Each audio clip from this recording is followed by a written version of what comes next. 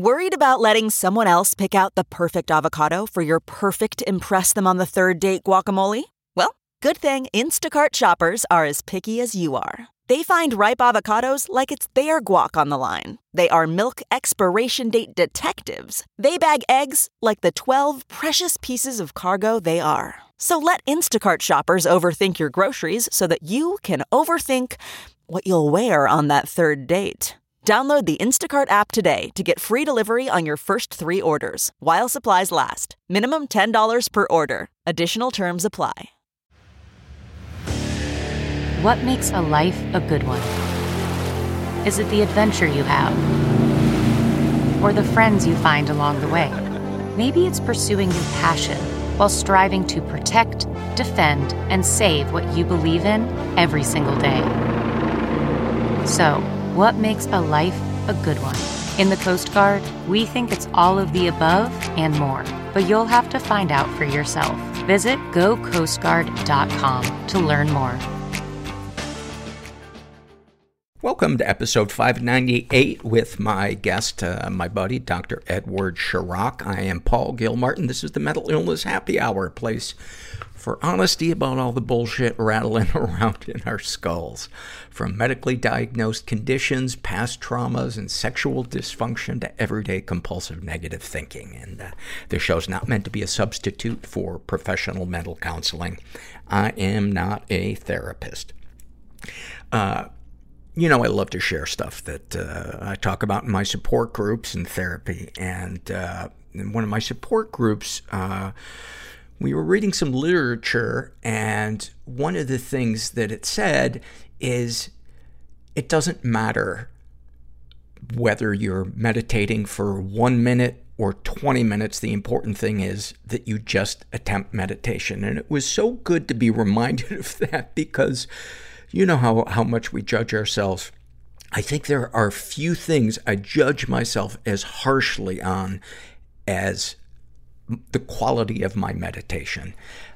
For some reason, I have this belief that I'm supposed to be totally focused on my mantra and not forget it. And a lot of times meditation for me is just 20 minutes of worrying with my eyes closed. And, one of the positives, even if it's a quote-unquote bad meditation session, is it introduces us to what it is that we're obsessing about. So then we can decide, do I want to do something about this? Do I need to let it go? Do I need to take some kind of action? But it's just a reminder again that it's about the seeking, because to seek, I think we have to at least partially let go of control and kind of dance with the universe. In fact, I'd like that on my tombstone. He didn't always succeed, but he tried. Is that a little too low self-esteem? Actually, there will be no headstone. I'm gonna get cremated.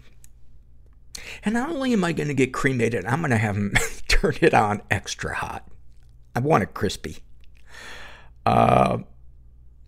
I've been isolating a lot, and I don't know about you guys, but it is hard sometimes to take your isolation to the next level. So I brought on an isolation engineer, and because I was losing my game.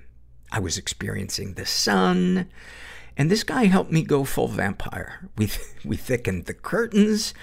I'm going groceries delivery only. Because this guy, he said the key to true isolating is having a safe and consistent space to accurately picture the world ending. And he was so right. See, human contact confuses you with glimmers of hope.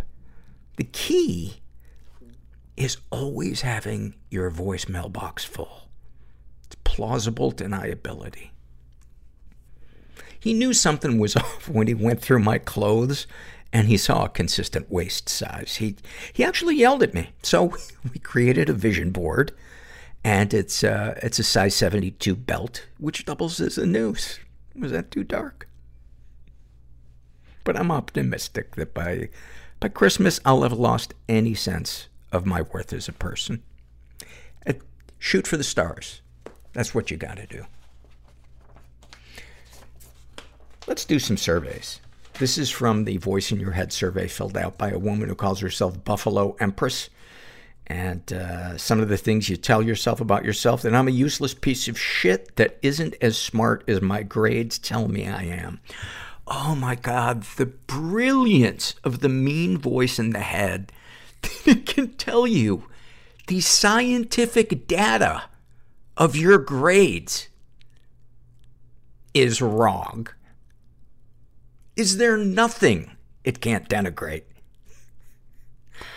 That is a great one. Thank you for sharing that. This is from the Ask Paul Anything survey filled out by a woman who calls herself Bad Dancer. And she says, I was debating on the specific question I wanted to ask. How do you manage a relationship or friendship with someone who is still in active addiction?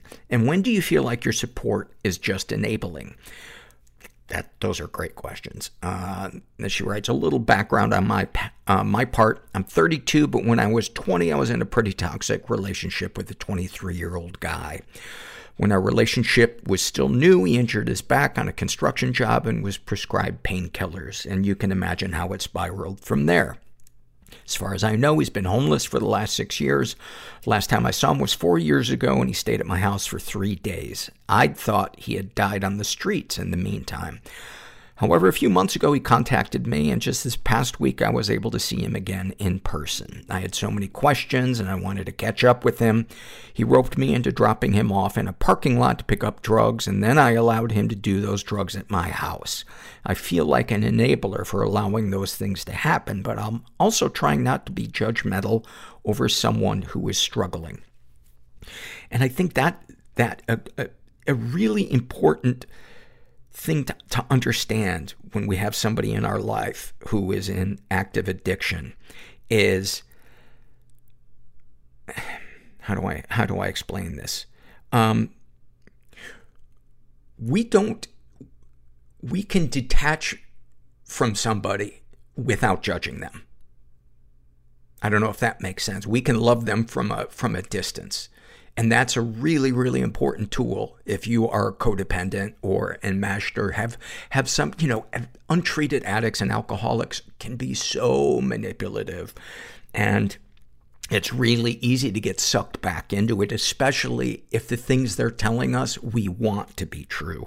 And I think a really important thing is look at the facts on the ground when you're dealing with someone who is in active addiction. If they tell you, I couldn't come over for this reason, I canceled our thing, and, I did it four times in a row, and each time they have an excuse why, they failed to show up or they didn't have rent money or whatever. Look at the facts on the ground that 4 times in a row they didn't keep their word, rather than listening to their promises to change. She writes, so I'm not sure how to carry on this weird friendship. How do I help someone in active addiction without feeling like I'm being taken advantage of? Am I enabling him? My therapist reminded me that I cannot control what people do, but I'm not sure what steps to take from here. Any advice is more than welcome. I think the first question is, what do you want out of this relationship? Do you want to be friends with this person while they're in active addiction? Because, you're probably going to wind up enabling them. Active addicts wind up using almost anybody that's around them for money or drugs or a place to stay. So I think that's the first question you need to ask yourself. And when you get the answer to that, then you can decide what's the best way to proceed. But I would imagine, if you're looking at this from a healthy perspective, is you want the best for your friend, and you also want to not be drained personally and be lied to, in which case I would tell that person, I love you, but I can't be around you when you're using. If you need help getting sober, I'll help find meetings or, a rehab. But in the meantime, I can't be around you, but I love you. So I hope that helps. This is also from the Ask Paul Anything survey, filled out by a woman who calls herself Feeling Bad Even Filling This Out. And she asked, do you ever come away from an interview feeling like, meh, or frustrated by the guest's lack of self-knowledge?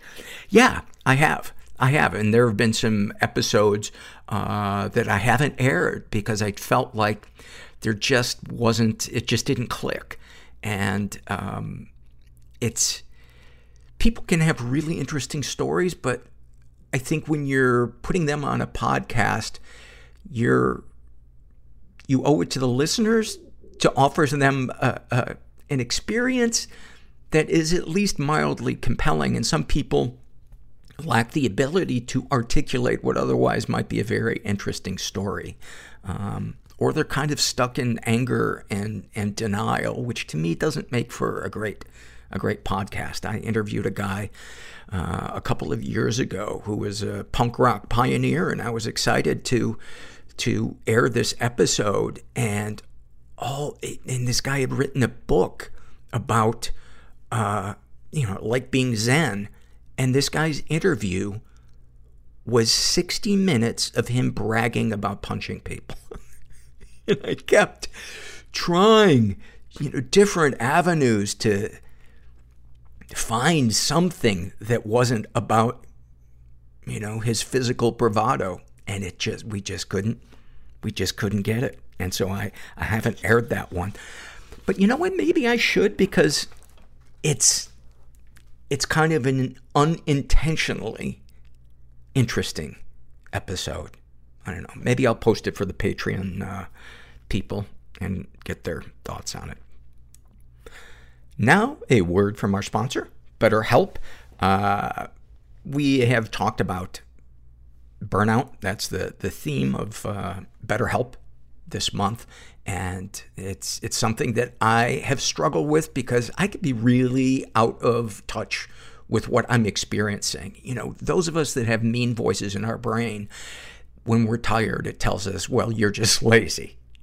When we're, at our wit's end with the friendship with somebody, it tells us, well, you're just a bad friend because you don't want to hang out with them tonight. But recognizing when you're burned out is a really, really important tool in maintaining a healthy brain and healthy emotions. And I can speak from experience that the therapy sessions I have with my therapist at BetterHelp help me identify when I'm getting burned out and tools to reach for to help me deal with it. BetterHelp is online therapy that offers video, phone, and even live chat-only therapy sessions, so you don't have to see anyone on camera if you don't want to. It's much more affordable than in-person therapy, and you can be matched with a therapist in under 48 hours. And you guys, the listeners, get 10% off your first month at BetterHelp.com/mental. That's BetterHelp.com/mental. And make sure you include the /mental so that they know you came from the podcast. This episode is sponsored by When Breath Becomes Air. When Breath Becomes Air by Paul Kalanithi is the exquisitely observed memoir of an idealistic young neurosurgeon attempting to answer the question, what makes a life worth living, as he deals with his own terminal cancer diagnosis. It's a stunning reminder to live while we are alive. A must-read for anyone in medicine from a doctor-turned-patient. For healthcare workers, expand your view on patient care and the fragile beauty of our mortal lives through Kalanithi's unforgettable words. Some of the questions Kalanithi wrestles with in this book include, what makes life worth living in the face of death? What do you do when the future flattens out into a perpetual present? When the future is no longer a ladder towards your goals in life? What does it mean to have a child, to nurture a new life as another fades away? When Breath Becomes Air is a #1 New York Times bestseller, Pulitzer Prize finalist, and named one of the best books of the year by the New York Times Book Review, People, NPR, The Washington Post, Slate, and more. When Breath Becomes Air is available wherever books are sold. Learn more at prh.com/breath. And then finally, this is an awfulsome moment filled out by a guy who calls himself That Goat Guy. And he writes, for days I'd been stuck in this loop of wanting to kill myself with all the details of how, where, and what to do with my place of residence and my belongings, etc. As I was mulling it all over for the 100th time, a lady approached me. "Why are you still wearing that mask?" To which I heard myself answer, "Because I don't want to die." Your fear of death is your love of life in reverse. I'm a kinky person. I didn't want to be I'm ashamed. a sexual being. Deeply ashamed. You are I want to live. fucking depressed. But how? I can't do this anymore. I will be uncomfortable so you will be comfortable. Is life just a series of perpetual losses? You're not depressed. We're Black. There is no real chance for intimacy We don't do that. without risking being hurt. Push it all down. You can't go around it. Ireland, like, we don't do mental health talk. Through is the only path. No one is ever alone. There's somebody else out there Don't forget experiencing the same thing as you. that the places you feel most broken now You just gotta look for them. will one day be your greatest strength. And when you find them, it's a great feeling. And I'm suddenly feeling horrible about making that joke, but that's how far I will go to get a laugh because I am empty inside. You're in the right place. I'm here with my buddy Edward Shahrokh, and he is a licensed psychologist. I know him from my support groups, and we've been talking about you coming on the show since you got licensed as a therapist, and we were kind of going back and forth on, well, there's a lot of things that we could talk about, and the two things that we decided that we're going to talk about, one, because it's so common, and I realize that we don't really talk about it on the podcast, is being a rescuer. Yeah. And the other thing I wanted to talk about is what you wrote your dissertation about, which is about relapse. Yeah. So first, let's talk about somebody who is an emotional rescuer, both platonically and romantically. What are kind of some of the signs? And if you're comfortable sharing any of your story about playing that role. Sure. I mean, it might not be a surprise that therapists might have a little bit of rescuer in them, right? And maybe that's how we found our way to the field, right? And my hope is that other mental health professionals kind of work on that, just so that they can avoid any counter-transference issues that might kind of cloud their judgment. But that being said, it's a process. I mean, in terms of emotional rescuing, I think we're kind of talking about enabling to some extent, right? And we're talking about coming in and sort of saving someone and being their person. And that, in some ways, can be crazy-making, right? And in other ways, because you're like, why can't they? Why can't they drink in moderation? Why can't they drink it? Or why can't they? I'm putting in so much effort, into this, and how come they're not? But if I don't, who will, right? And the answer is anyone else they find, right? Maybe them eventually. Maybe them eventually, right? And maybe not. Sometimes with the cluster Bs that are really pervasive and not treated, right? They can keep moving along. And when you say cluster Bs, you mean the comorbidity? Thing? People who tend to have like personality disorders that are kind of on the borderline, narcissistic, histrionic, kind of sociopathic, kind of, or I guess antisocial, but on those kind of areas, right? Because they're looking for someone else to kind of save, or to show them that kind of stuff at times, that kind of connection, right? And who's looking for the cluster B person, the person being rescued, right? There's a payoff for them as well, I think. And once you withdraw that, they may go and find someone else, right? When you're able to set the boundary, and if that person's not in a place where they can respect that boundary, that does create some emotional distance, right? And it might even require a termination temporarily or long-term of a specific relationship. And if that person isn't doing anything to change, they're going to seek out another person to fill that need. Right. They're reciprocal, right? So it sounds like, emotional rescuing, right? The person who's rescuing is doing all the work.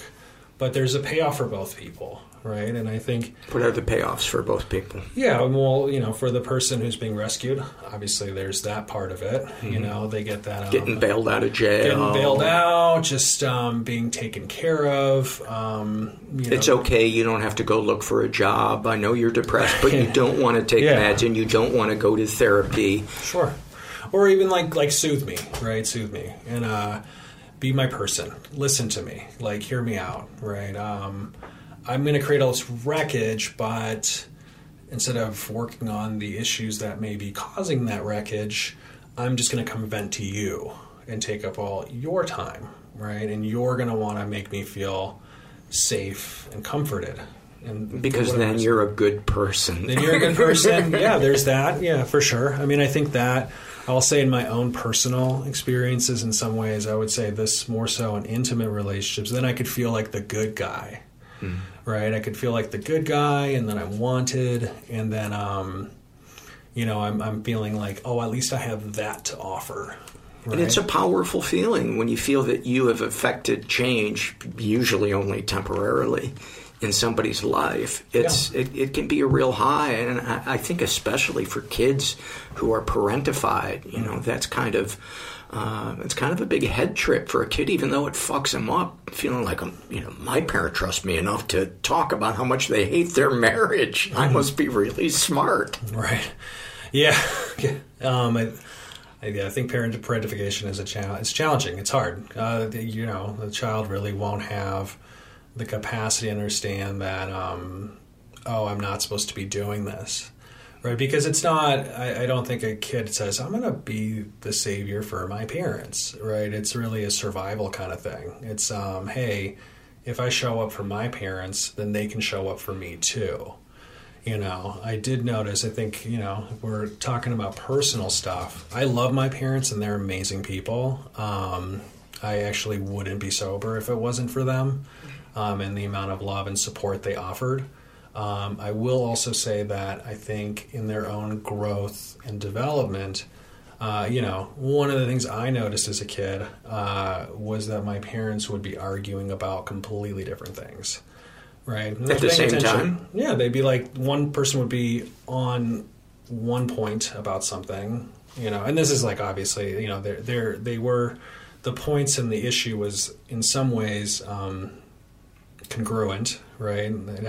They were on in the same arena, I guess you could say. But the things they were actually arguing about, maybe if I'm reflecting, maybe it's they weren't actually listening to each other and they both had what was important to them that they were hyper-focused on.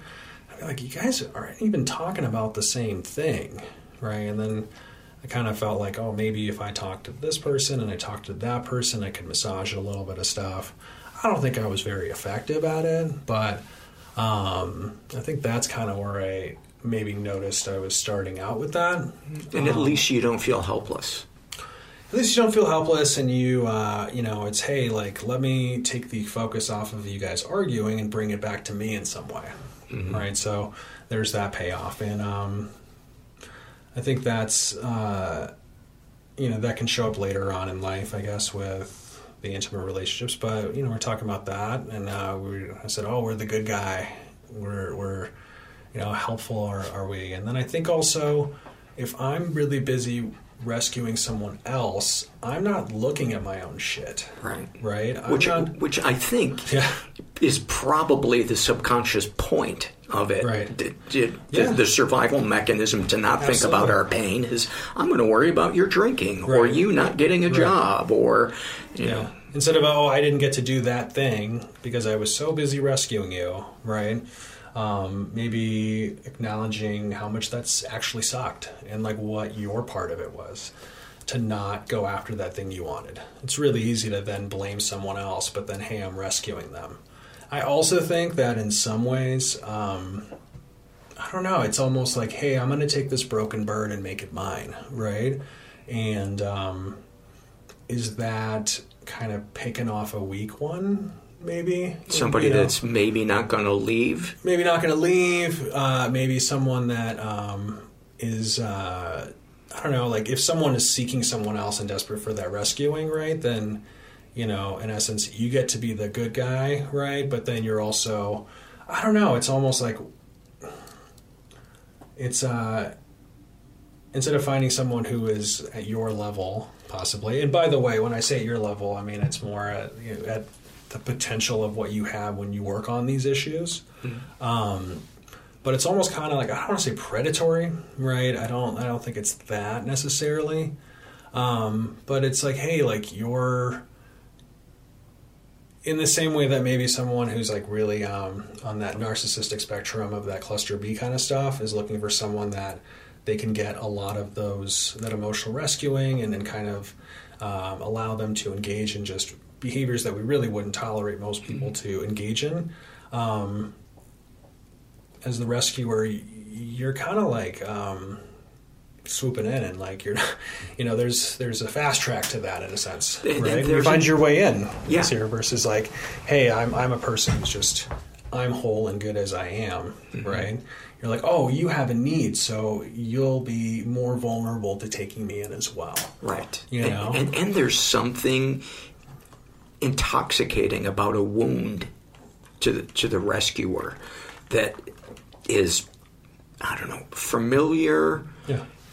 You can kind of, there isn't an unknown. Going into a relationship with a healthy person who doesn't text you 500 times, who isn't enmeshed, who isn't trauma bonding. There's a lot of unknowns in the beginning of that relationship.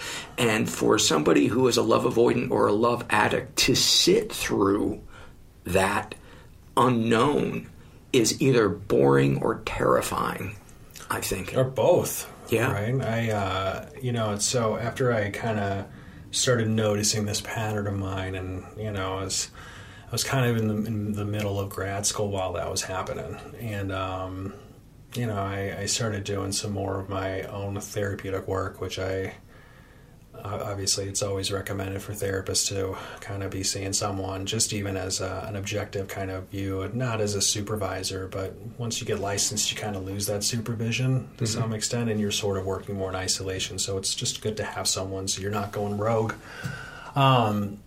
Because I did my work and everything, one of the things I did was I wrote down a list of ideals, right? And I wrote like so many ideals. It was nuts. And I eventually met my wife and she kind of checkmarked, I'm going to say like 98% of the boxes. There were like one or two things that really actually didn't matter to me that much, but mm-hmm. it was like, oh, that'd be cool if there was that extra rainbow sprinkle on there. Who knows, But in dating her, I was like, wow, so you've worked through your stuff. What do I do here? Like, you were asking her. I didn't have to fix her. No, I mean, it just to myself. I'm like, I didn't have to fix her, right? So, what do you do? So what do I do here? Yeah, like, yes. What am I like? What is? How am I going to find worthiness in this relationship, right? If I'm not having to fix her, right, we can just be together. And then it was really rewarding because we could actually just go do fun stuff and actually develop real intimacy, right, and like real connection. And that was really cool. And so yeah, we now we're married and we have a beautiful child, and it's going pretty swell. I'm not sure where I was going with that point, but I think I just wanted to say that. I was like kind of referencing her and kind of the pattern of how that changed. Yeah. I would encourage anybody who seems to be in a pattern of rescuing to just not date or kind of, spend time maybe away from those parents that you feel like you're rescuing, or friends or colleagues even sometimes. Mm-hmm. And it's kind of hard to not be around your colleagues, I guess. But, take some time for yourself. Right, and just see what comes up, right? See what that itch is, and just allow yourself to drop into some feelings that you may have been ignoring for a long, long time. If you're a person who, like me, bounced from one thing to the next, maybe there's something we're not wanting to look at, and I think that can be such a powerful experience to just give yourself that space. And I would rescuing self for a while. And look at the the lengths of relationships. You know, if you've never been in a relationship that lasted longer than 3 or 6 months, it might be something to look at. For sure. I think I was one of those people where the relationship ended a month and a half in, and I kept going for another year or two just to see what I could salvage, you know? And in some ways that's familiar, right? It's a lot easier for something to break down and build it back up, break down and build it back up, break down and build it back up, as opposed to just building. You know, it can take a lot of energy. And I think when we're living in the anxiety of that becomes normal to us, you know? And once we take ourselves out of that anxiety, then we start noticing when we get pulled back into it, and you're like, oh man, I'm having an autonomic response to this right now. I'm feeling like my heart race. I'm feeling my thoughts going in a direction they haven't gone in a while. And I just actually don't like this feeling. Like, this is not what I was enjoying a little bit ago. So I would imagine another common thing that people feel too once they get into a committed relationship would be a feeling of dread and exhaustion. Even though there's nothing in particular. Let me just speak about myself. Yeah. When I feel seen and I'm committed, there are times when I feel trapped by the responsibility that somebody's happiness depends on me, even though it doesn't. Yeah. Though I intellectually know, I'm so used to being wired to be the guy to put the smile on people's faces, that it's hard for me to conceive of not being something that improves somebody's mood. I can totally relate to that. And I also, it's like, why not? You know, why not be someone's person, right? But then, and why not have that be reciprocal, you know? I mean, we're hardwired to do that, right? There's this really awesome study that I will reference a lot in the work I do to kind of normalize being a helper or being an enabler in a way, in the sense that, so you take two groups of people, you give one group $5 to spend on other people, and you give the other group $20 to spend on themselves. And then as they're walking out of the experiment, you know, the hypothetical spending or actual spending, they ask you where you would rate your happiness, right? And the group that tends to be the happiest is the one that spent less money, but on someone else, right? So as social beings, as humans, I think if we were all just about self all the time, we would not be able to build community, and we probably wouldn't be able to survive, you know? So we've just been bred to actually get a little hit when we help someone out and be there for them. And the issue is sort of when you're the one that's giving, right? It's not reciprocal. It's not reciprocal. I just realized that I bought new microphones, and I just realized that they had been pointing the wrong way. So the reason that the sound is a little bit better right now is because of that. And that's why the last couple of episodes, you heard too much ambient noise and them. Maybe, Paul, you test your microphones before you use them. Anyway, let's talk about, unless there's more stuff on rescuing that you wanted to talk about. Well, let me ask you this. What are some good books? Pia Melody, Facing Love Addiction. I think that's a good one. Codependence No More is a really good one. Melody Beatty? I believe that's the case. And also, here's the other thing. Yeah, that was the other thought. So I read, my wife and I started reading this book while she was pregnant, called 80-80 Marriage. Right. And so it doesn't necessarily, I don't know. I just think it's kind of cool. It's like, hey, if you're a giver and you start spending time with someone else so if we move from being a rescuer to a helper / giver kind of place, right, you're still sort of more giving and all that, you know, than maybe someone who's on the more selfish side. but you're also not necessarily extending yourself to a place where you're going to end up in a train wreck. And so if both people are kind of going a little bit above, what their comfort zone is, in terms of giving, right? But not like in the swooping and taking care of, right? Then it's all good, right? So, and what do I mean by that? Well, okay, having a newborn is really hard, right? As a person who kind of specializes in family therapy, I was like, I get attachment. I get developmental psychology. But like in the moment, it's like real challenging because the books change every 5 years or so, and your baby just might not fit that norm in some way or another, and you have such conflicting. I mean, just look up sleep training. It's all a mess. I got sick though. I had a cold, right? And my wife just let me sleep and took care of our baby, and so that was really cool that she like rose up for that, and then there are times where what did that feel like emotionally? It felt good. It felt wonderful. And in some ways I felt guilt. I was like, I should just put a mask on and just deal with it, like I got some KN95s from work. It should be fine. My baby doesn't have to see my full face. Right. It's all in the eyes, right? And she can't even see past like 2 feet anyway. So, and I tried a little bit, and then it was like, she's like, you just need to like, I'm just going to deal with it. Like, we're going to do it together. Right. And so, and that feels so amazing when, like, my girlfriend will do that for me, and I will forget that was an option to lean on somebody, to let them carry the load. Right. And she loves doing that. And yet there's something inside me that is so afraid to ask for help or to potentially be a burden. Yeah. Oh, it's deep, huh? Yeah. It's deep. And then but what's cool is I think once you get out of the pattern, you try new things, then you start noticing when that's coming up, and you can challenge those, schemas or beliefs, and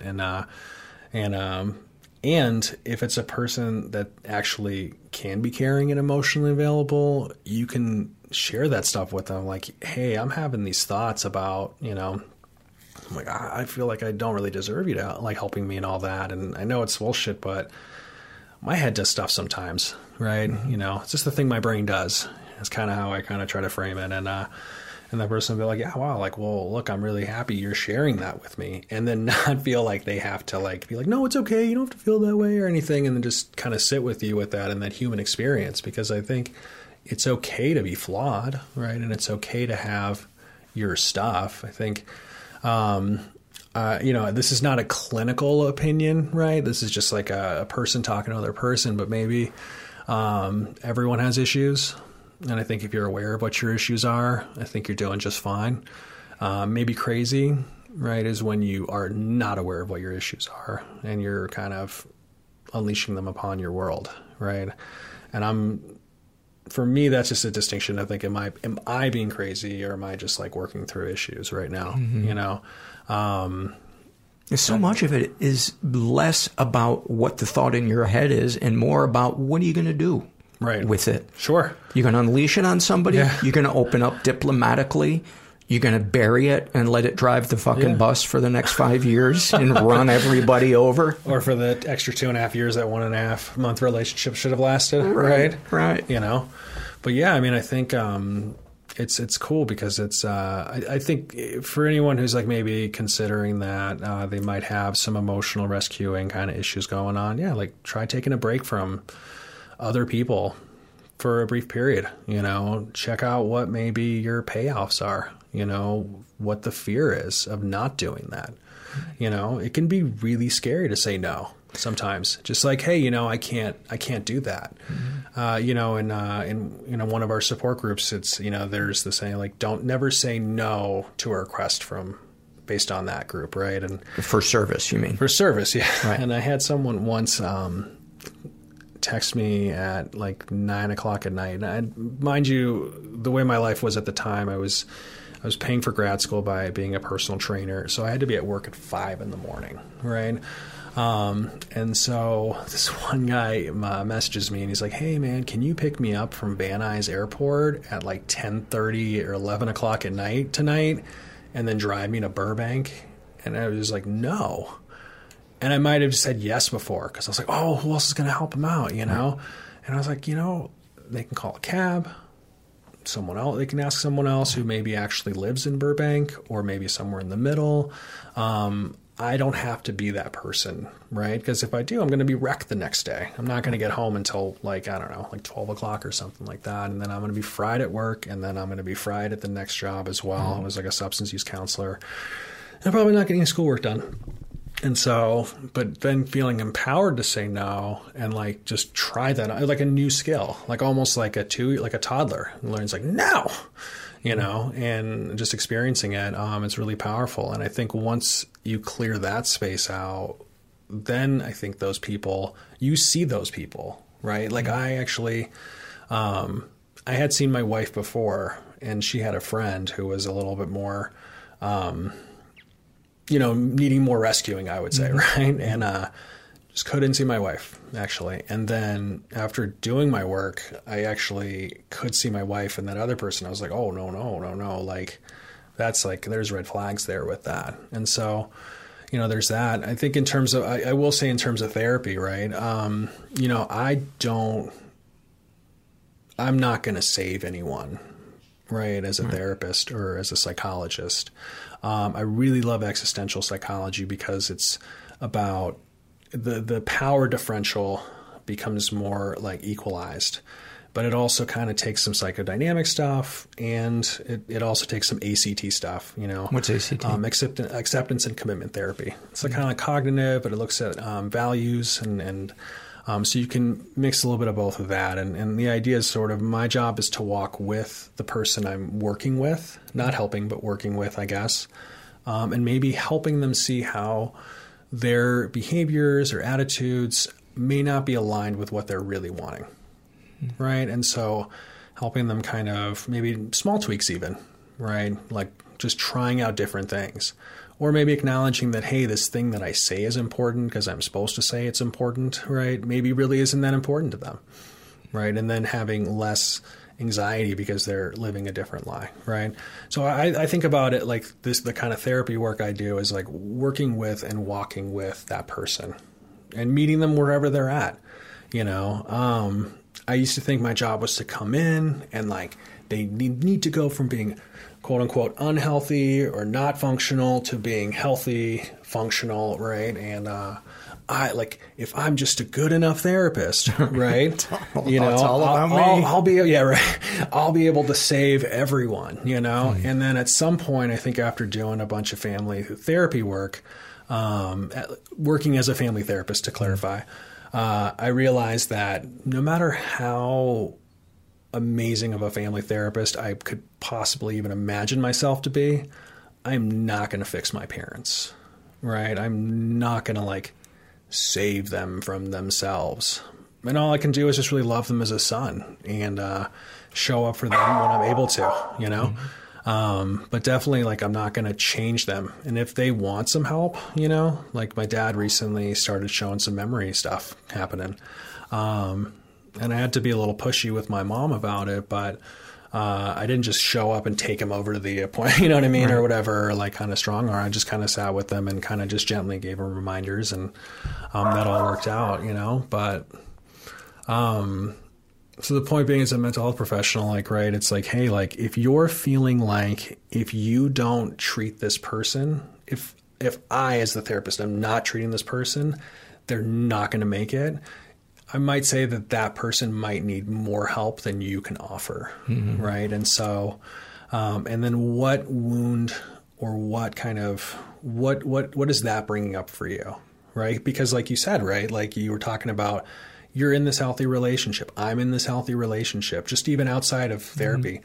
And we still have those thoughts come up, right? And if we're like so in the work, like we might get lost with that. So if anyone's a therapist listening to this and just to kind of keep that in mind, and you might be like, of course, Edward, I went to grad school too. And I know I've been trained, and it's all good. But, remember guys, like most of the ethics violations that we have to deal with typically end up when we start working in isolation and we're licensed to don't have as much oversight. So just, it's good to check in with yourself, maybe check in with some colleagues, you know, about that. I feel like, am I over? We do that at my job. I'm lucky that I have 3 amazing therapists I work with, and a lot of other, substance counselors and just other people. But in terms of the just therapy team, right, individual and family, I've got like 3 really awesome people I work with, and we'll walk over and say,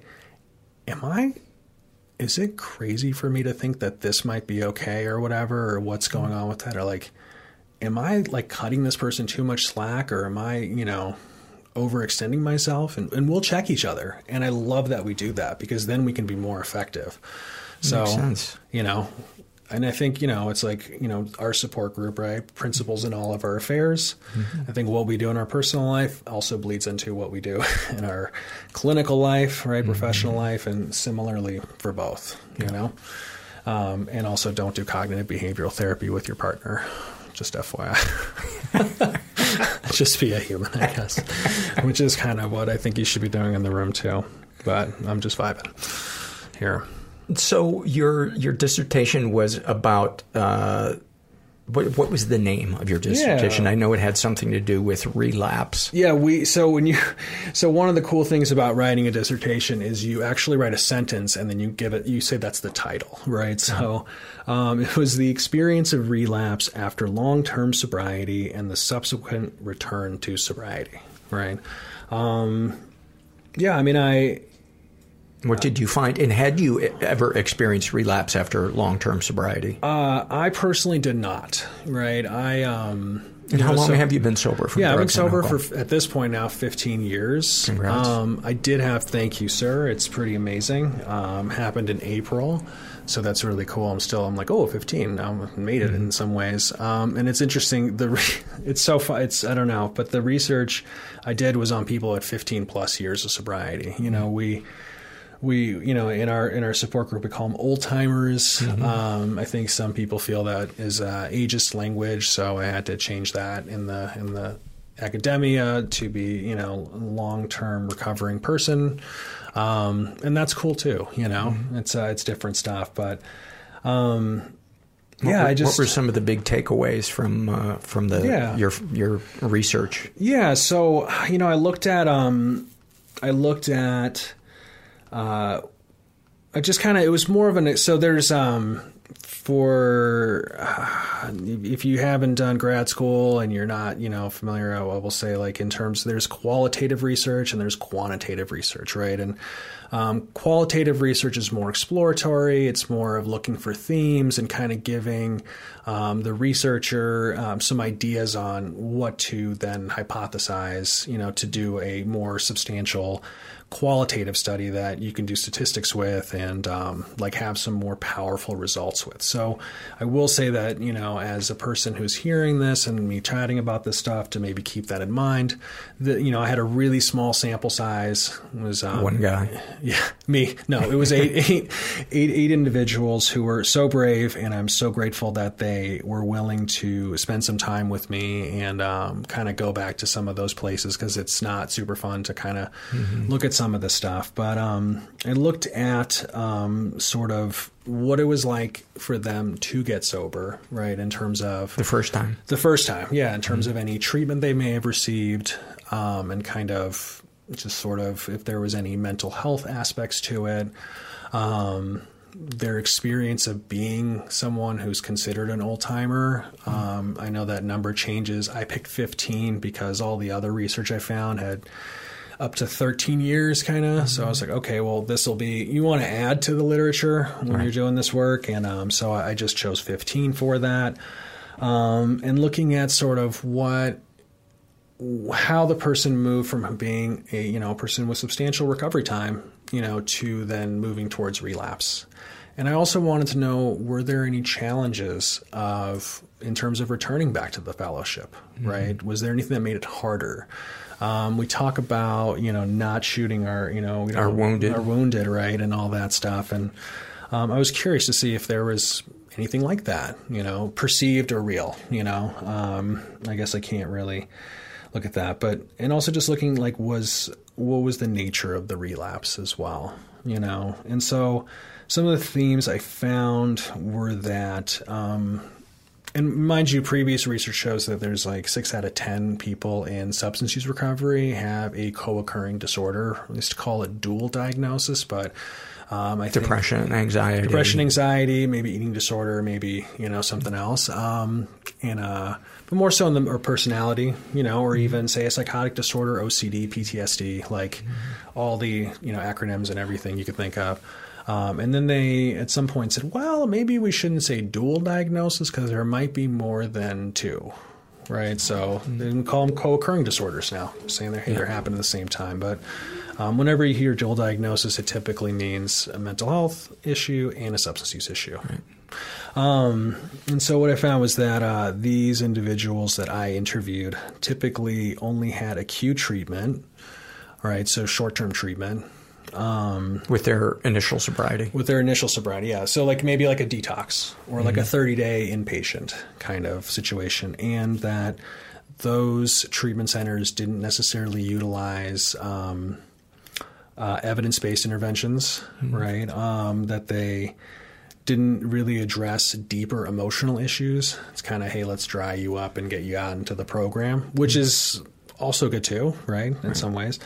But if there's PTSD and I think that's one of the ways that some support groups can be lacking, as awesome as they are, is oftentimes they don't delve into trauma. And they're certainly not equipped to deal with it, but they don't sometimes mention it enough or give enough weight to it.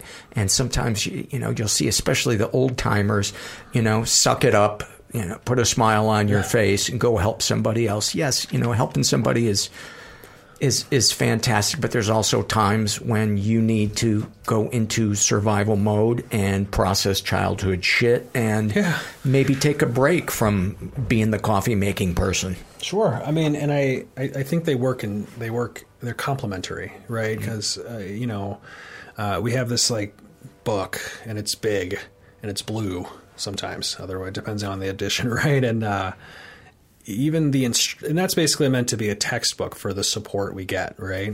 And even in that literature, it says outside issues, outside help, and I think if, I don't think a very thorough and fearless and searching moral inventory is going to relieve those levels of trauma. It's going to help you look at them and understand them. Right. But if I have an electronics store and I'm good with electronics and my plumbing goes out, I'm going to call a plumber, right? I'm not going to use a computer to fix my plumbing issue necessarily. I might actually type in what I want in an order and send it out, but then someone's going to come who's actually trained in that to help out. And there's also this paradigm shift right now that's happening as well with substance abuse, and I think that has to do a lot with the stigma associated around it. There's still, oh, you're an addict, you're a criminal, right, and that kind of stuff. And I feel like that's changing to some extent, and I wouldn't say to some extent. I think it really is changing. I think people are looking at it as more of a mental health issue and looking at it more of okay, let's look at this like we would hypertension. Let's look at this like we would diabetes. Let's not shame people who are already feeling enough guilt and shame about, what's going on with them. And, they've been having a lot of these studies of what if we actually treated it then? Not just a sprained ankle, right? But, which actually might recover more than short-term care, but like a flu, right? Let's not treat it like a really bad flu and actually treat it like we would diabetes, right? Let's not just say, can you imagine if someone was having a diabetic shock and walked into the ER and they're like, cool, well, these are how, here's a book on how to use insulin, and good luck, so we do that with people in recovery, right? We say, okay, well, you did your 30 days. We might have a discharge plan for you. We might not. Maybe you do an IOP, but hey, when you're done with all this, cool. Let us know if you need any help ever. Right. And the studies are showing that if you do long-term treatment and you follow people through their process and at least check in, Kaiser's cool. They do lots of cool research projects, and they found that people in their kind of treatment little, their chemical dependency relapse prevention, if they had annual meetings with a doctor, an MD, who was just familiar with alcoholism, with drug addiction, and knew what kind of tests to do, and just checked in about it and just asked, how's it going with this, right? That they got people in treatment quicker. And they also saw that if you have someone meet with a therapist just to check in every 5 years, you could prevent really gnarly relapses. Right. Gracie. Hey, puppy. Gracie, come here. By the way, Paul's dog is so cute, guys. Yeah, I've just been awesome. Petting this pup over here, and she's just loving it. She's wanting more and more. I was about to say, but what about people who've never been through rehab but got sober? And I'm one of those people. And I was about to say that, and I realized, well, in many ways, I have been through rehab, because even before I got sober, I've been seeing a psychiatrist and I've been seeing a therapist. Yeah. And so then I tried to imagine what it would be like if I'd never seen a psychiatrist and I'd never seen a therapist, and I tried to stay sober, and I'm like, there's no fucking way. There's no fucking way.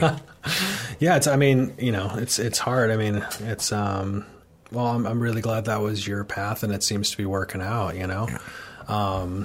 Yeah, I think getting services for people can be really, really challenging. Really challenging. So hard. And having a chance to have gotten to work in a prison setting, as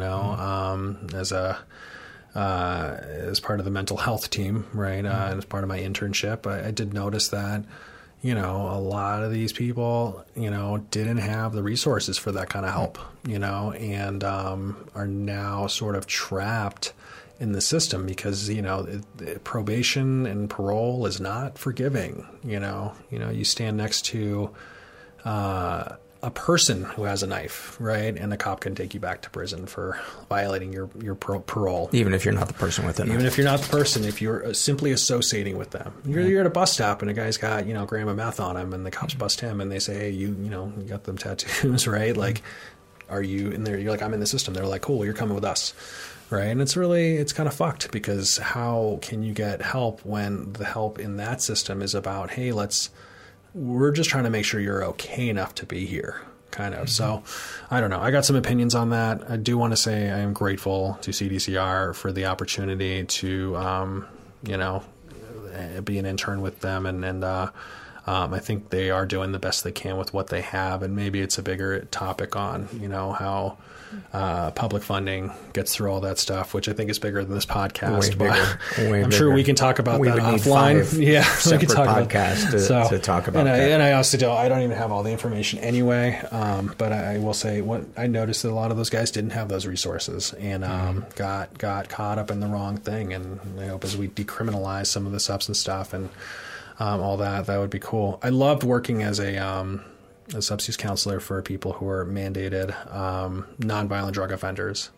Like instead of having you just go to jail and have like a misdemeanor for substances on your record, where you're now no longer going to be able to get a job, right? And you're just going to have to deal or do other stuff to get money. Like there's that.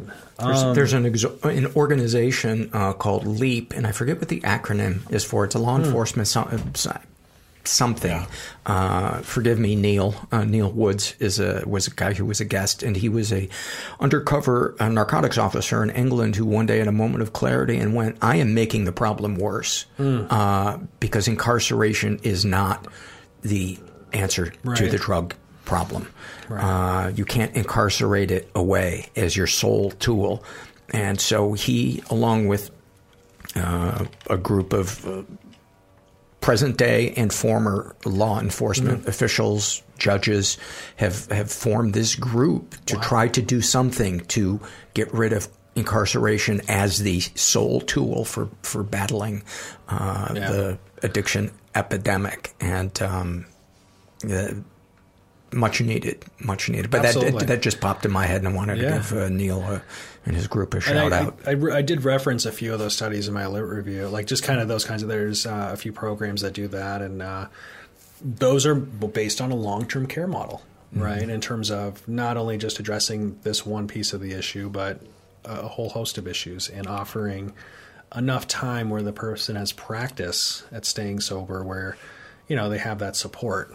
you know, and it's really cool to see just outcomes from a lot of those studies where you have law enforcement and, you know, the judicial system, and you have, you know, mental health and substance use and all that stuff working together to help people, you know, just get out of the rut, you know, otherwise that.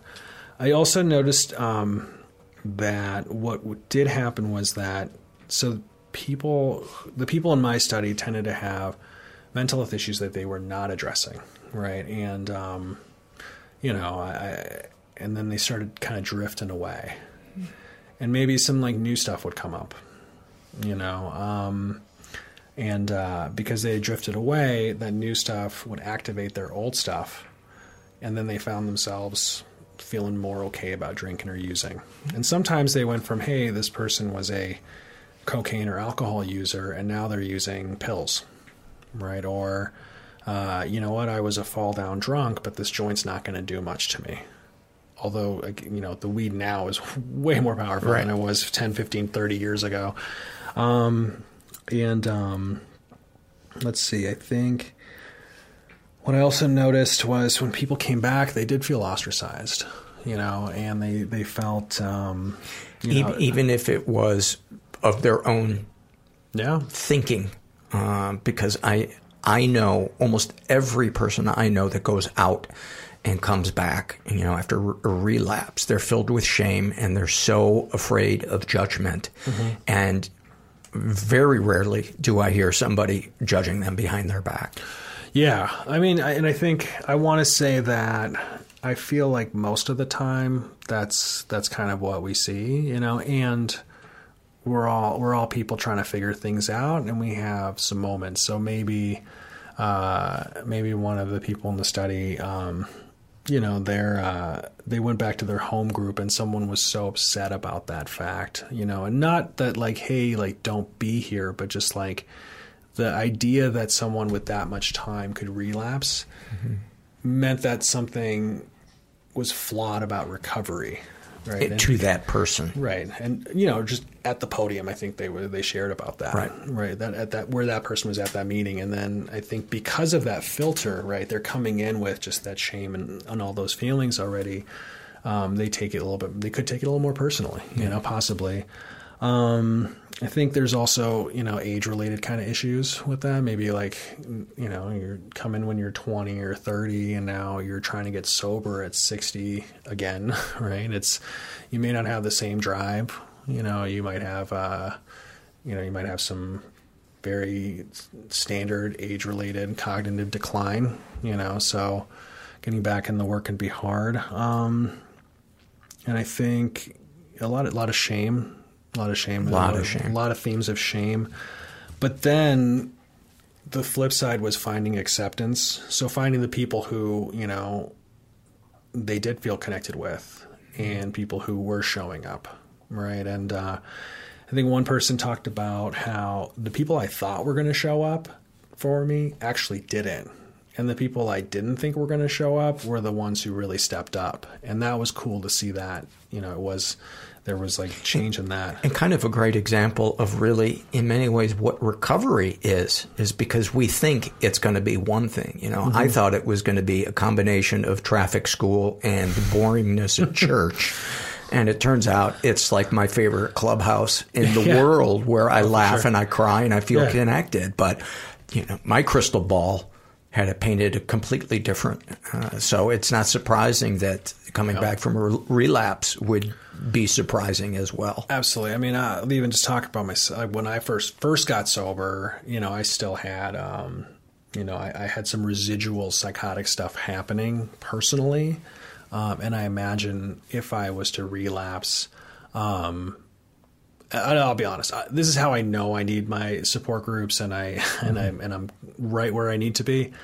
I've like thought about, well, if I'm going to throw this time away, like here's what I'm going to get out of my system before I come back. Oh yeah. And it's like way more progressive than anything I was doing before. And given that I'm older now, a little bit older now, and who knows if I was to relapse that much older, whatever, I can't imagine that that's going to go super well with my psyche and neurotransmitters and circuitry and all that, you know? Yeah, all the drugs that I've heard people share about using, I'm like, note to self, if you relapse, check out speedballs, because those sound like a lot of fun. Heroin and cocaine at the same time. Yeah.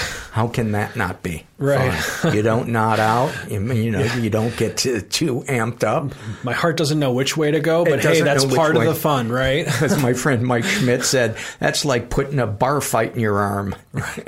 And it's funny to hear, because people who maybe are in recovery will get the humor around that, the dark humor around that, and then others are like, what are they talking about? Why are they laughing about this? That's not okay. And that's what we're sort of, for those of you who are whispering and wondering why we're talking like this and laughing, it's because we're trying not to take ourselves too seriously in this very serious thing that we do. Right. So, but yeah, there was, finding acceptance, just a process of going through cognitive reframing. For a lot of the individuals, it was, hey, like, you know what? Maybe I could be helpful to someone who's gone through that too. Absolutely. Because we don't like talking about that. We don't want to feel that. If someone with 30 years relapses, does that mean the program's flawed? It's like, no, there's a whole bunch of variables that go into that whole thing, right? And so maybe someone else is like that. And who's going to understand the other person in the room or in the city who has that same issue, except other than someone who's had it. So you hear your story come out of somebody else's mouth. It's a magic moment. And what a very, that's a very specific thing, Yes. So in that, there's almost like a post-traumatic resilience or post-traumatic growth that comes from that kind of thing of, hey, like this really horrible thing happened, but you know what? Maybe I can be helping other people. So almost kind of renewing that service work, renewing that kind of connection to the spirit and the principles of the program. And then I think also, for the people who I talk to who are really enjoying recovery again, they re-engaged the program and they started checking out other meetings,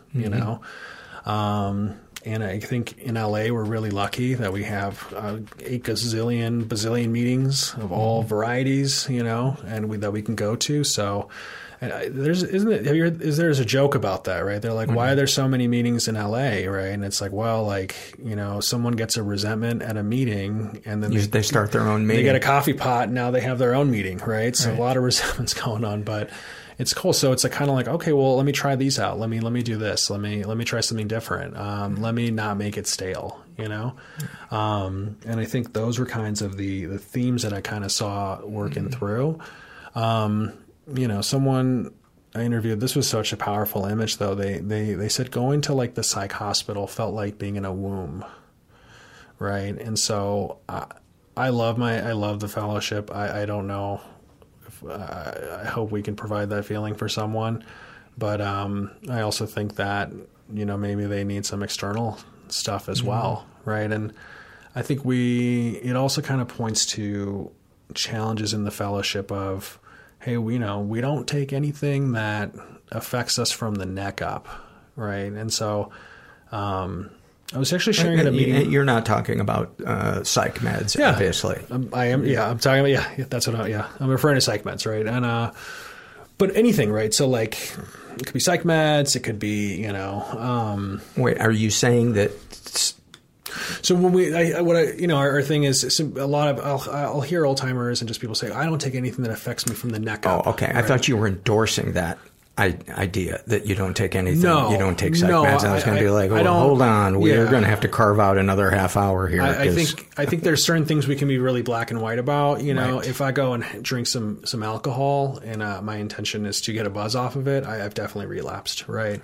If I'm working in conjunction and, if I'm working with a doctor, right, and I'm being very clear about what my situation is with my recovery, and it's a doctor that actually understands that, what it means to be in recovery and has some education around it and has some experience, and I'm keeping contact with my sponsor and all that stuff, then I think, I was on Adderall for a while through my psychiatrist. Yeah. And it worked. I had to get off of it because of high blood pressure, but it worked. It helped my depression. Right. And I didn't abuse it. I had no desire to abuse it. And you clearly aren't wasted right now, so it didn't lead to other kind of things. The second you go, baby,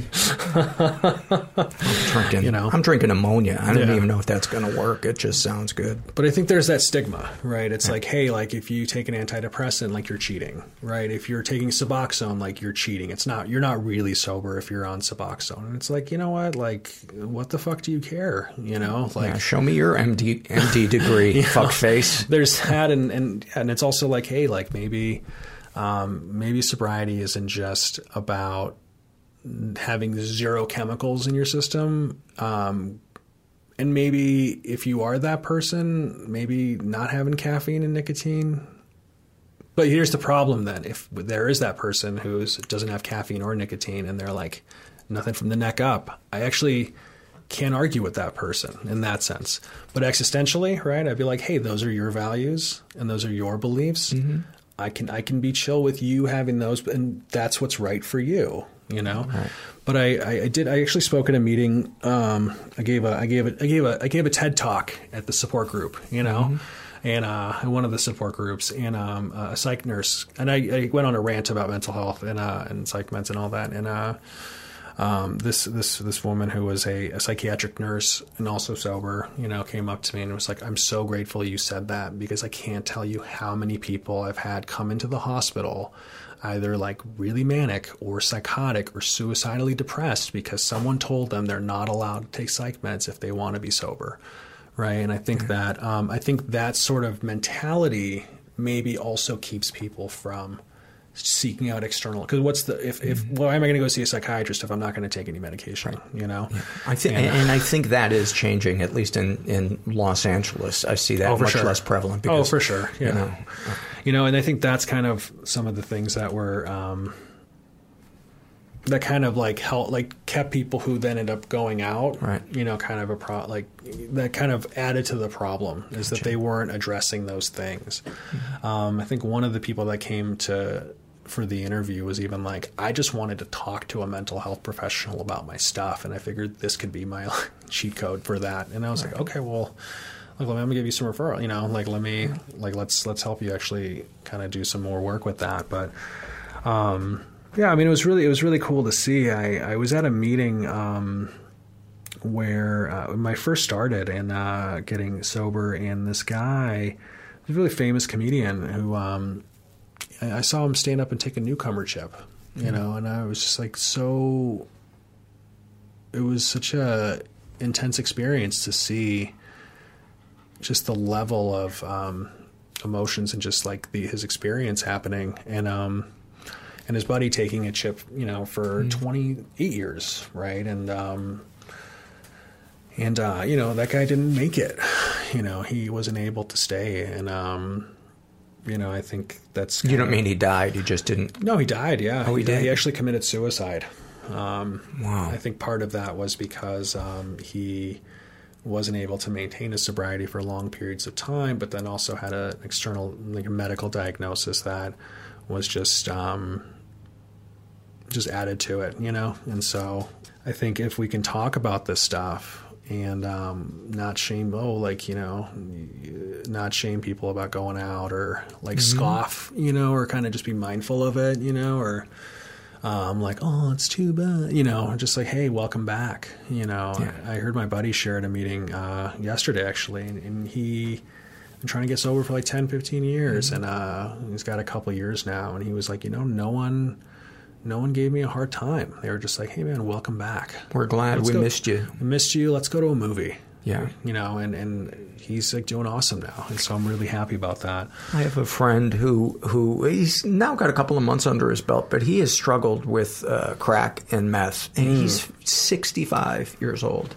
Wow. And he has struggled with sobriety most of his life. And I tell him, because he'll call me up after he uses, you know, and he'll be filled with shame. And I say, Jeff, I love you whether you're sober or fucked up. You're a lovable guy either way, you know. I may, if you're calling me fucked up and babbling, I may have to hang the phone up because I don't want to deal with that, Jeff. And you're not rescuing anymore. Right. I'm not rescuing. But, when you want help or, you want somebody to talk to, I'm here. And so he and I talk every day. Yeah. Awesome. And you know what? I think that helps people feel okay enough to come back and stuff, Yeah. So, yeah, I mean, it was really cool. Kind of, they tell you to like work on something that you're actually interested on your dissertation, or else you're just going to lose your mind, right? And at the same time, you have so much limited time and energy, and you want to add to the field and do something. I would love to have surveyed like 100 people, and so I encourage if anyone is actually interested in doing that work and need someone on their research team for that, I'd be happy to. If you want to create a survey for the listeners, we can. I'm sure a couple hundred people will probably take it over time. Some of our surveys, 10,000 people have taken them. So that's true, and then I'd have to find like an academic review board as well. So that. I think this would be my preference, just because it's about me, right? Because I'm not, But if there's a grad student out there who's like really interested in like kind of exploring this topic a little bit more, and you want to have like an external sort of outside expert or something like that to help consult and just like, work on this project with you. Someone did that for me on this project, and I'm more than happy to like return the favor and do some work on, expanding the field of psychology around co-occurring disorders and relapse and long-term sobriety. I may actually someday need the benefits of that research. I don't know. It's one day at a time, but if anyone wants to reach out, So where can people find you if they want to? Yeah. Wow. They could also just email me and I could forward it to you. Yeah, I think that would be the best way to go. I have I don't know if someone's going to hear this in a year from now, but it's Shahrokh, Shahrokh at visionsteen.com. Visions Teen? Correct, yeah. Teen? Teen, yeah. It's an adult. I'm so grateful to be working at that place. Like the, management it's a teen treatment center. Yeah. They have some, I'm at the Dual House, quote unquote, right, with the Dual House in Malibu, but we have some mental health houses and IOP, and there's like some specialty services that we can offer too. But it's just like from, I work with some amazing clinicians, and I also work with some wonderful, amazing support staff who really, really care. And like the management and up and ups, are super, super awesome. I mean, I asked for 6 weeks of leave time to just bond with my baby. And yes, I guess legally they're not allowed to say no, but there wasn't any there wasn't any hesitation or any they were just like, cool, like how can we facilitate this, right? Like how can we support you while you're doing that, and make sure that no one's like calling you while you're like trying to, all that stuff. Right. And so it's just such a cool team. And I actually was not licensed when I started there, and then I became licensed. So I know I've grown a lot there as well. But so E as in Edward, SHAHROKH at Visions, like a vision for you, right? visionsteen.com. And so my only hesitation with that is if I'm pretty sure I'm going to be working there forever. I don't know. But, if they change their email structure, they decide just to make it Edward at whatever, But yeah, reach out if you want to, do some work on this stuff, and you need someone on your team. Happy to help. Thanks for coming, buddy. Oh, gee, thanks for having me. I'm glad we could do this. Many, many thanks to... it feels so weird when a friend of yours is a doctor to say, Dr. Shahrokh. Many thanks to Dr. Shahrokh. Man, that sunset is gorgeous. Grill, patio, sunset. Hard to get better than that. Unless you're browsing Carvana's inventory while you soak it all in. Oh, burger time. So sit back, get comfortable. Carvana's got thousands of cars under $20,000 just waiting for you. I could stay here forever. Carvana, where car buying meets comfort meets convenience. Download the app or visit Carvana.com today. That's not just the sound of that first sip of Morning Joe. It's the sound of someone shopping for a car on Carvana from the comfort of home. That's a good blend. It's time to take it easy, like answering some easy questions to get pre-qualified for a car in minutes. Talk about starting the morning right. Just like customizing your terms so your car fits your budget. Visit Carvana.com or download the app to experience car shopping the way it should be. Convenient, comfortable. Let's dive into some surveys. You know what I keep forgetting to ask you guys to support is our Patreon website. It's patreon.com/mentalpod. And monthly donors, it's down a bit, and it's a really important part of keeping the podcast going. And you can donate as little as $1 a month, and it's greatly appreciated. All right, surveys. This is from the Shame and Secret survey filled out by a woman who calls herself Vegan CrossFit Gasian. She identifies as bisexual. She is in her 20s, says that she was raised in a pretty dysfunctional environment, was the victim of sexual abuse and reported it. She writes, "My best friend raped me the second week of my sophomore year of college. The next day, she apologized and admitted that it was assault. I reported it 3 months later to the school. She took back everything she said and swore that it was consensual. All of my friends either refused to pick sides or took her side in the investigation, and the case got dropped. They all said that it was probably a misunderstanding or that I led her on. One told me that at least it was another girl." Wow. The school dropped the case because they had no evidence. What hurts the most is that all of my old friends still talk to her. I dropped out of college later that year. I try not to think about it now, but I still flinch when certain people touch me. She has been emotionally abused. She writes, "My dad is bipolar, and he's been extremely emotionally abusive since I was little. At one point in high school, he blamed me for all of his and my mother's marriage issues. I once forgot to bring him home Italian ice, and he told me that I was just trying to piss him off, and then he told me to just go upstairs and slice myself. Previously, I had a self-harm problem, and he used everything he could against me. He's been better lately, but now it's little things. It's constant. I feel like I can't say no to him. Sometimes he'll say that I clearly love my mom more because she enables my eating disorder. Other times he'll just remind me that I'm selfish and treat him like shit. He has his good days, and it makes me feel guilty that I still keep my distance. But he's unstable, and he doesn't realize how unpredictable he is. I'm beginning to fear that I really am the problem."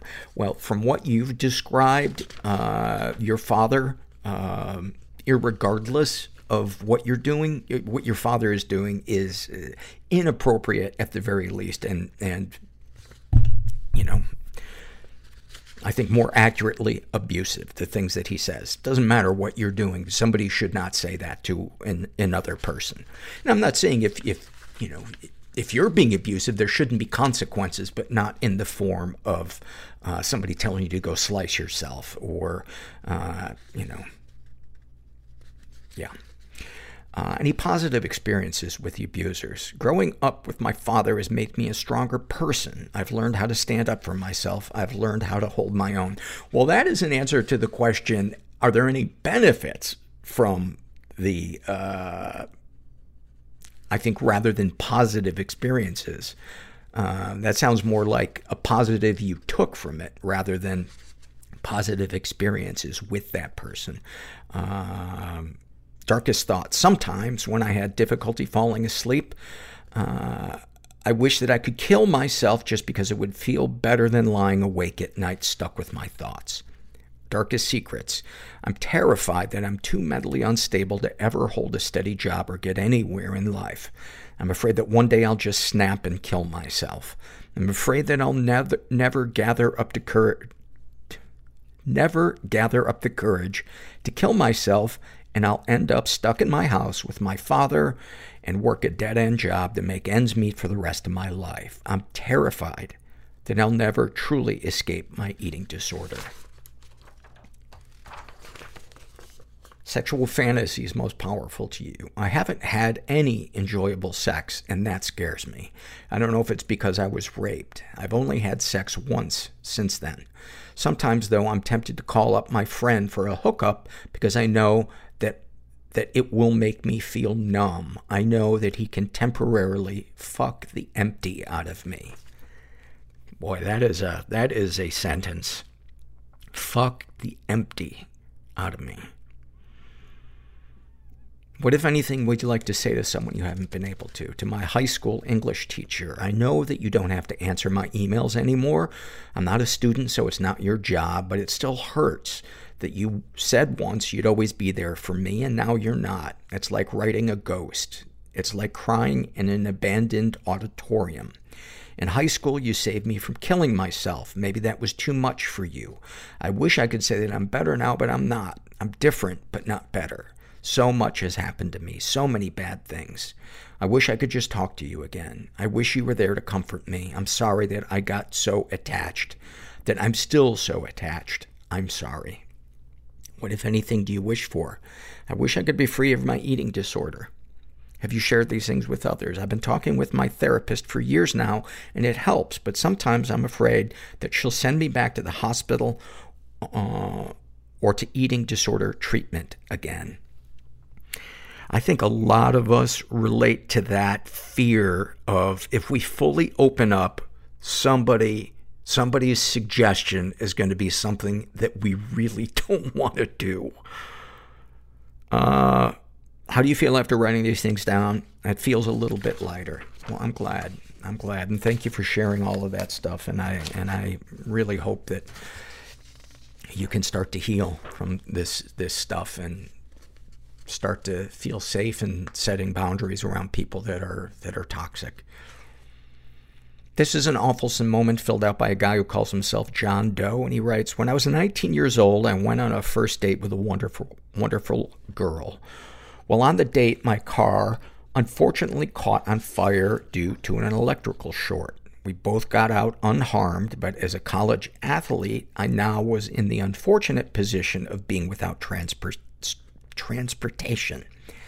I had recently broken my back for the third time in my sport, so maybe all in the universe was telling me it was time to quit the sport and get a job. I found a job as a bartender near where I lived so I could walk to and from work and catch the bus to school. It was day 3 of my training, and I was finally cleared to actually work. A gentleman came in and sat down asking me, what's the cheapest beer you got? At the time, we were trying to get rid of some monthly special called Red Rocket. Buy one for $1.75 and get a second one free. It was a hell of a deal. The name, however, caused this gentleman and I to crack jokes for 15 minutes about canine erections until he decided he would take one. I popped the top and went to the back to change a keg. Now, I must say this man was bald and had a beard down to his belly button. He was at least 35. But when I came out, he was gone, and there were 2 very less than friendly detectives asking who served him.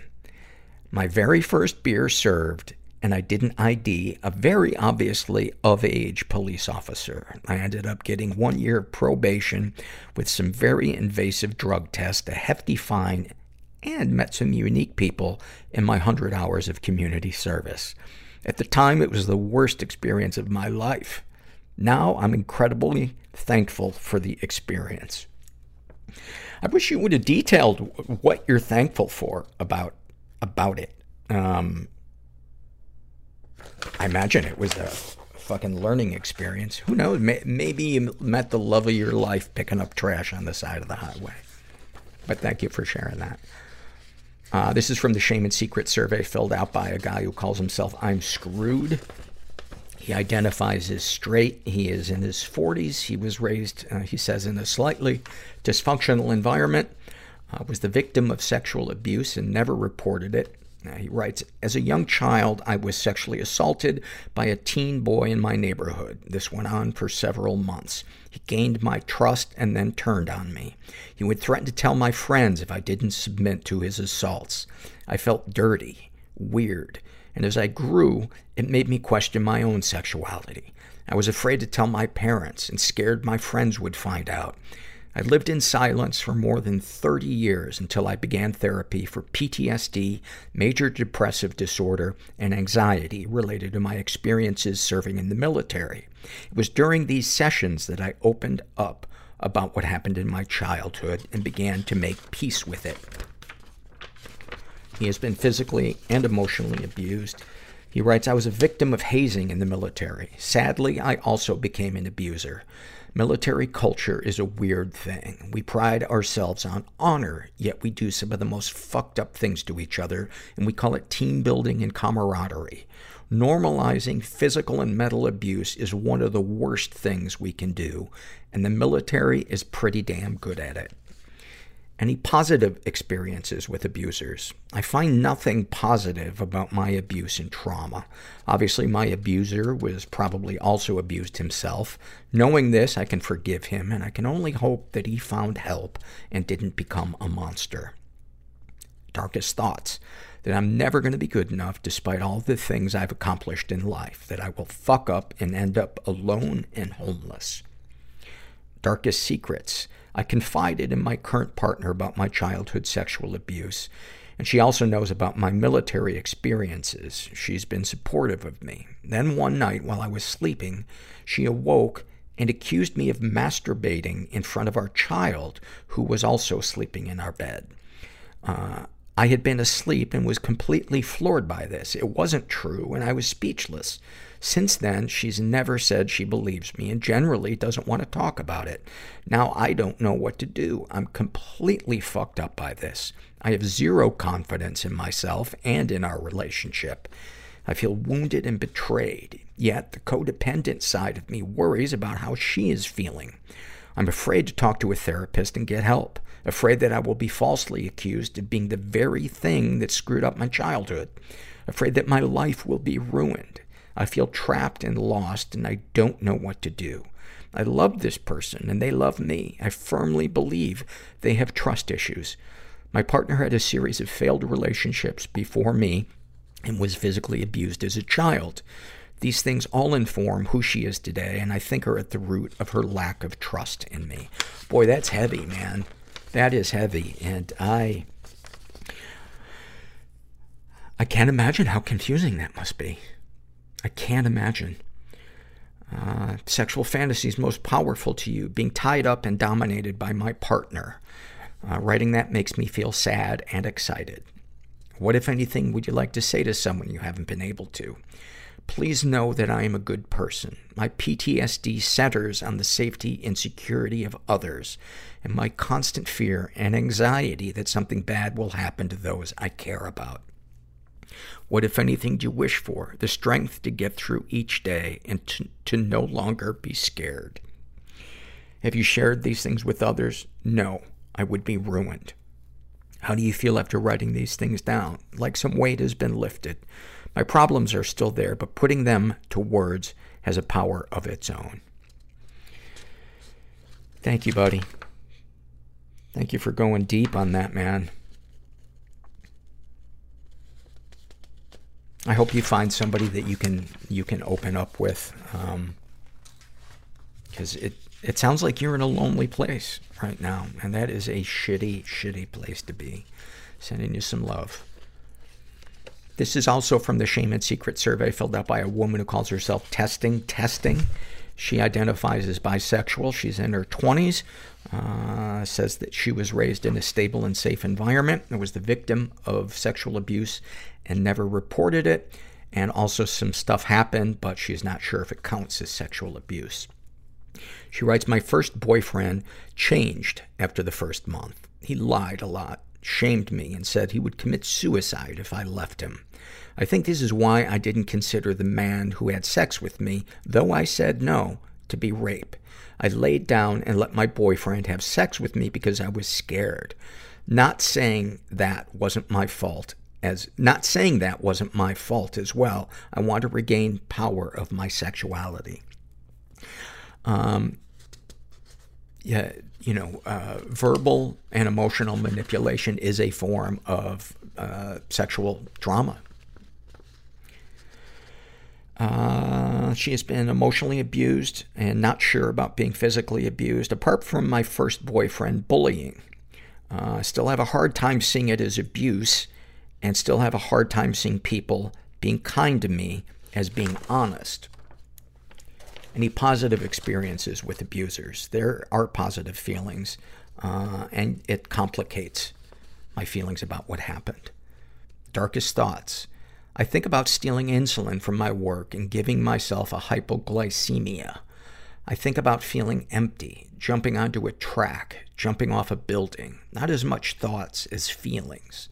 And it's better now. Darkest secrets. I have a memory of my father feeling my breasts and my stomach when I'm around 7 years old. And when I ask him what he's doing, he says he's just checking. I also remember my nightmares of being pregnant with his child when I was about the same age.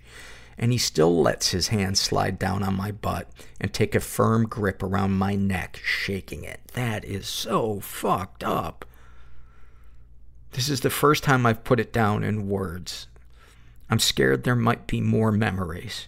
And I'm also scared I'm painting him as a worse person than he is. There's a lot of good things about my father. And, you know, as many people would say, it's not about deciding, is he a totally good person or is he a totally bad person? People can be both at the same time. People are fucking complicated. I think what's important is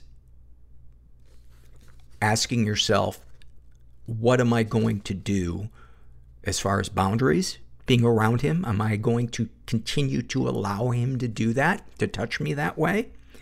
And am I going to find a support group or a therapist to process this stuff that is fucking with me? Sexual fantasies most powerful to you. I can only get off to porn. I hate porn. Not other people getting off to porn, but me getting off to porn. With females being so submissive and females in the industry being so abused. But I get off to it.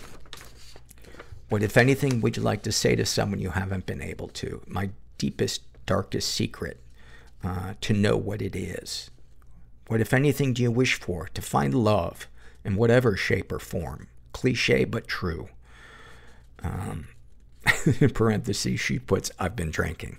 Have you shared these things with others? Some of it, I've only found support. If someone is listening, you can also find support. How do you feel after writing these things down? I don't know. The same, to be honest. And then in parentheses, equals drunk. Thank you for sharing that stuff. And, yeah, man, people are complicated. And when it's a parent or, you know, a caregiver or a spouse, it makes it doubly fucking complicated. This is an awfulsome moment filled out by a woman who calls herself Oscar Woody. I imagine that is a reference to Woody Allen? She writes, when I was 16, my father was admitted to the hospital for wanting to commit suicide. He did not actually attempt suicide, but he had a plan. And if my father's friend had not visited my father that day that he was admitted, he would have killed himself. I wanted to go visit my father during the time he was admitted, and my mother was willing to take me. As we walked in, I saw my father sitting on the couches in the rec area. My heart sank. He looked broken. I could just feel his sadness and the emptiness inside him. He burst into tears when he saw me and my mother. We sat down with him and started to cry, too. He was just repeating how sorry he was to me and my mother.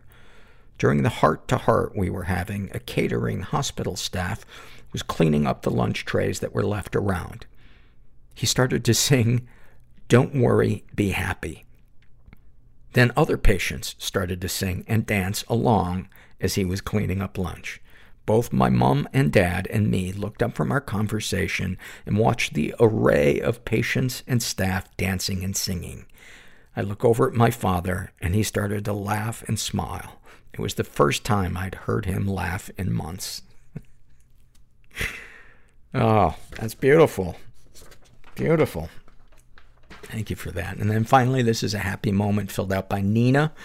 She writes, I'm a mechanical engineer by trade, and like many, I lost my job during the pandemic. It truly forced me to reevaluate what the fuck I was doing with my life. I live with bipolar disorder and have always struggled to find healthy coping mechanisms, heavily relying on marijuana and alcohol to numb the emotional intensity. Jobless and lost, I began to write songs, play the piano, and sing to help cope with depression. And you'd be surprised how effective it is to bang on some keys to release manic energy. On New Year's Eve 2021, I broke down and realized how desperate I was to pursue music more seriously. I decided to apply to a music school, and to my utter disbelief, I was accepted. I've been in the program for the last year and a half, and it has completely transformed my life. It helped me discover abilities I didn't know I possessed and inspired confidence I didn't believe was ever possible. It actually empowered me to leave the miserable relationship I was in and live on my own for the first time. About 6 months ago, I began performing the music I've been writing, and damn, is it fun. I recently stopped smoking for the first time in years so I can heal my vocal cords. Singing has become too important to lose. For the first time, I can actually imagine a future and a life worth living. I'm crying while writing these words, but this time they are tears of joy.